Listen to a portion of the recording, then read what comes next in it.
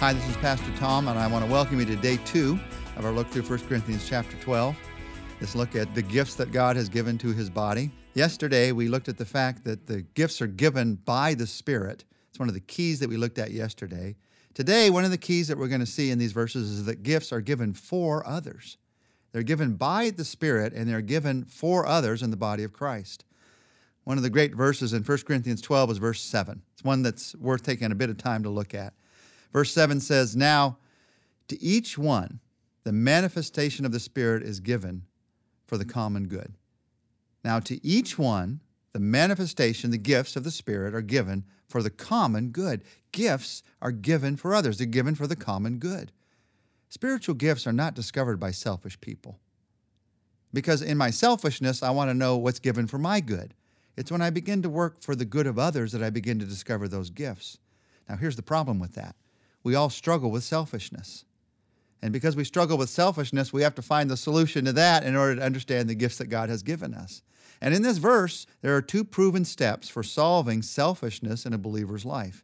Now, you don't solve it once and for all. You solve it day by day by applying these steps. Step number 1 is determining to work for the good of others, work for the common good.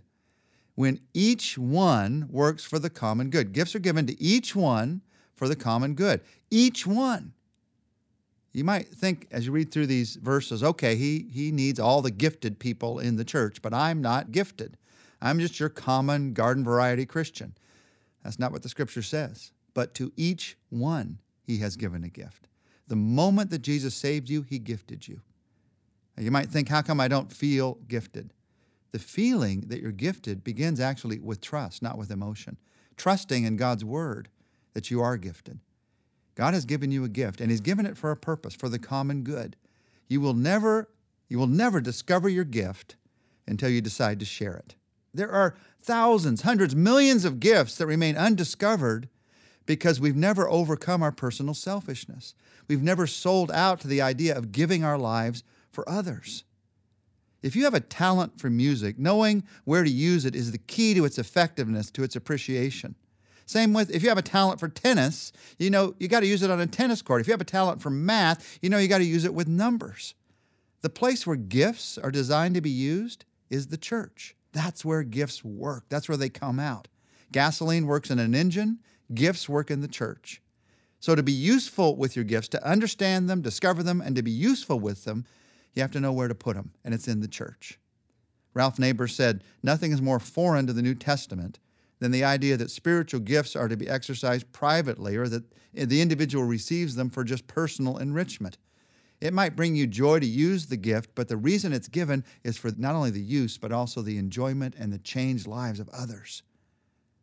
So to each one is given the manifestation of the Spirit for the common good. That means I have to surrender. We're going to see this when we get to verse 11. I have to surrender to the determination of the Spirit. My determination to work is governed by the Spirit's determination of how I'm going to work. Let's say you go in and you take a job at a grocery store, and you came in the first day on the job, and you say to the manager, "I'll be working in the bakery today. I know that my experience is in bagging and that you hired me to bag, but I just love the smell of donuts. I feel like I am gifted with donuts, so I'll be working in the bakery today." What if all the workers decided they wanted to work in the bakery that day? Truth is, somebody has to be boss. And in the church, God is the boss. Jesus is the head of the church. And so the Spirit determines the gifts. He does the determining, and we do the following. They were having some problems in Corinth because they were trying to determine who had what gift based on their own pride or their need for recognition. And Paul is writing to tell them here, no, it's the Spirit's determination. So with that in mind, it's the Spirit who determines the gifts. It's his leadership. We follow him. What are these gifts that we're talking about that God uses in the church? Well, it's not a complete list, but Paul begins to give us part of a list beginning in verse 8. Let me read for you verses 8 to 10. To one, there is given through the Spirit the message of wisdom. To another, the message of knowledge by means of the same Spirit. To another, faith by the same Spirit. To another, gifts of healing by that one Spirit. To another, miraculous powers. To another, prophecy. To another, distinguishing between spirits. To another, speaking in different kinds of tongues. And to still another, the interpretation of tongues. Now, notice a couple things about these verses. First, you probably heard there's a list of gifts here. There's 9 specific gifts that are mentioned: wisdom, knowledge, faith, healing, miracles, prophecy, discernment, tongues, interpretation of tongues. More on this list of gifts comes at the end of this chapter. So we're going to take a deeper look into this list and what these gifts mean when we come to the end of this chapter.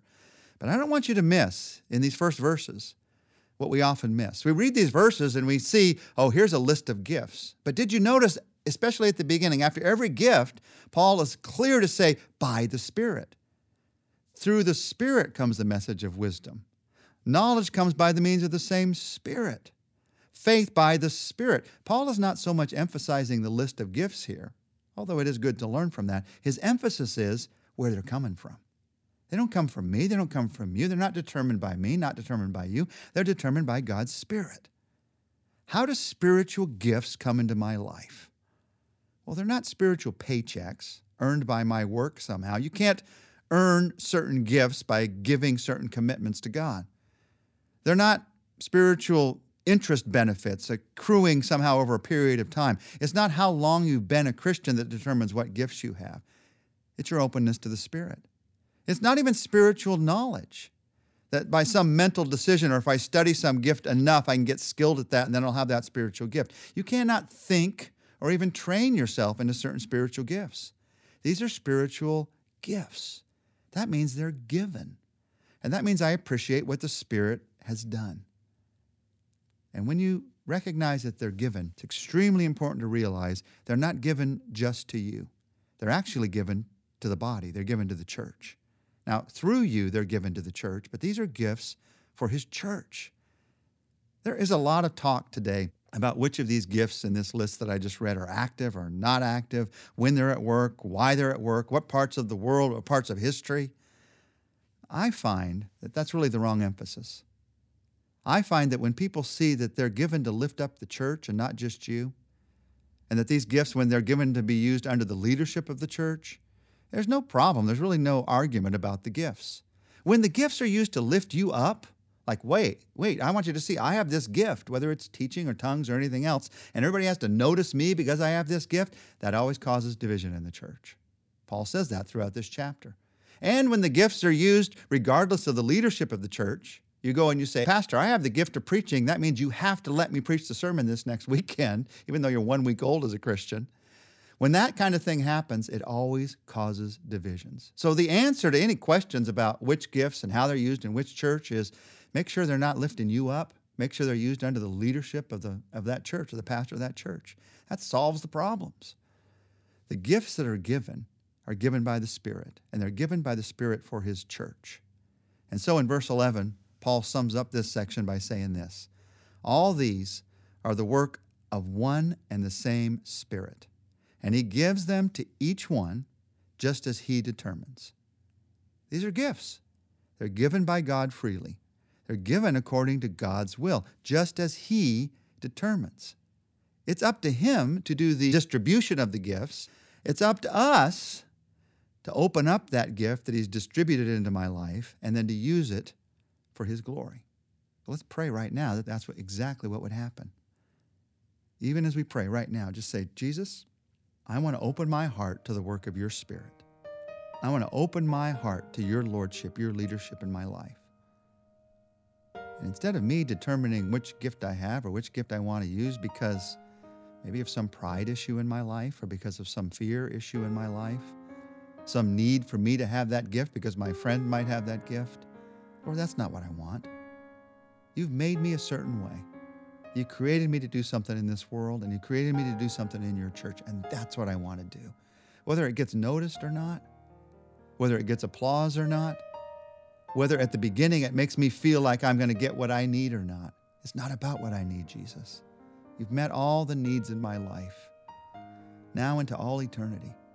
And so in that confidence, I pray you'd help me to see how you've gifted me to meet the needs of your body, to meet the needs of this world. Lord, help me to choose the body of Christ that I'm in, the church that I'm in, as a place of service. Show me how to serve you there. In your name I pray. Amen. We've been talking about gifts for the body. Tomorrow we're going to begin to talk about a body for the gifts, the power of working together under Christ's lordship.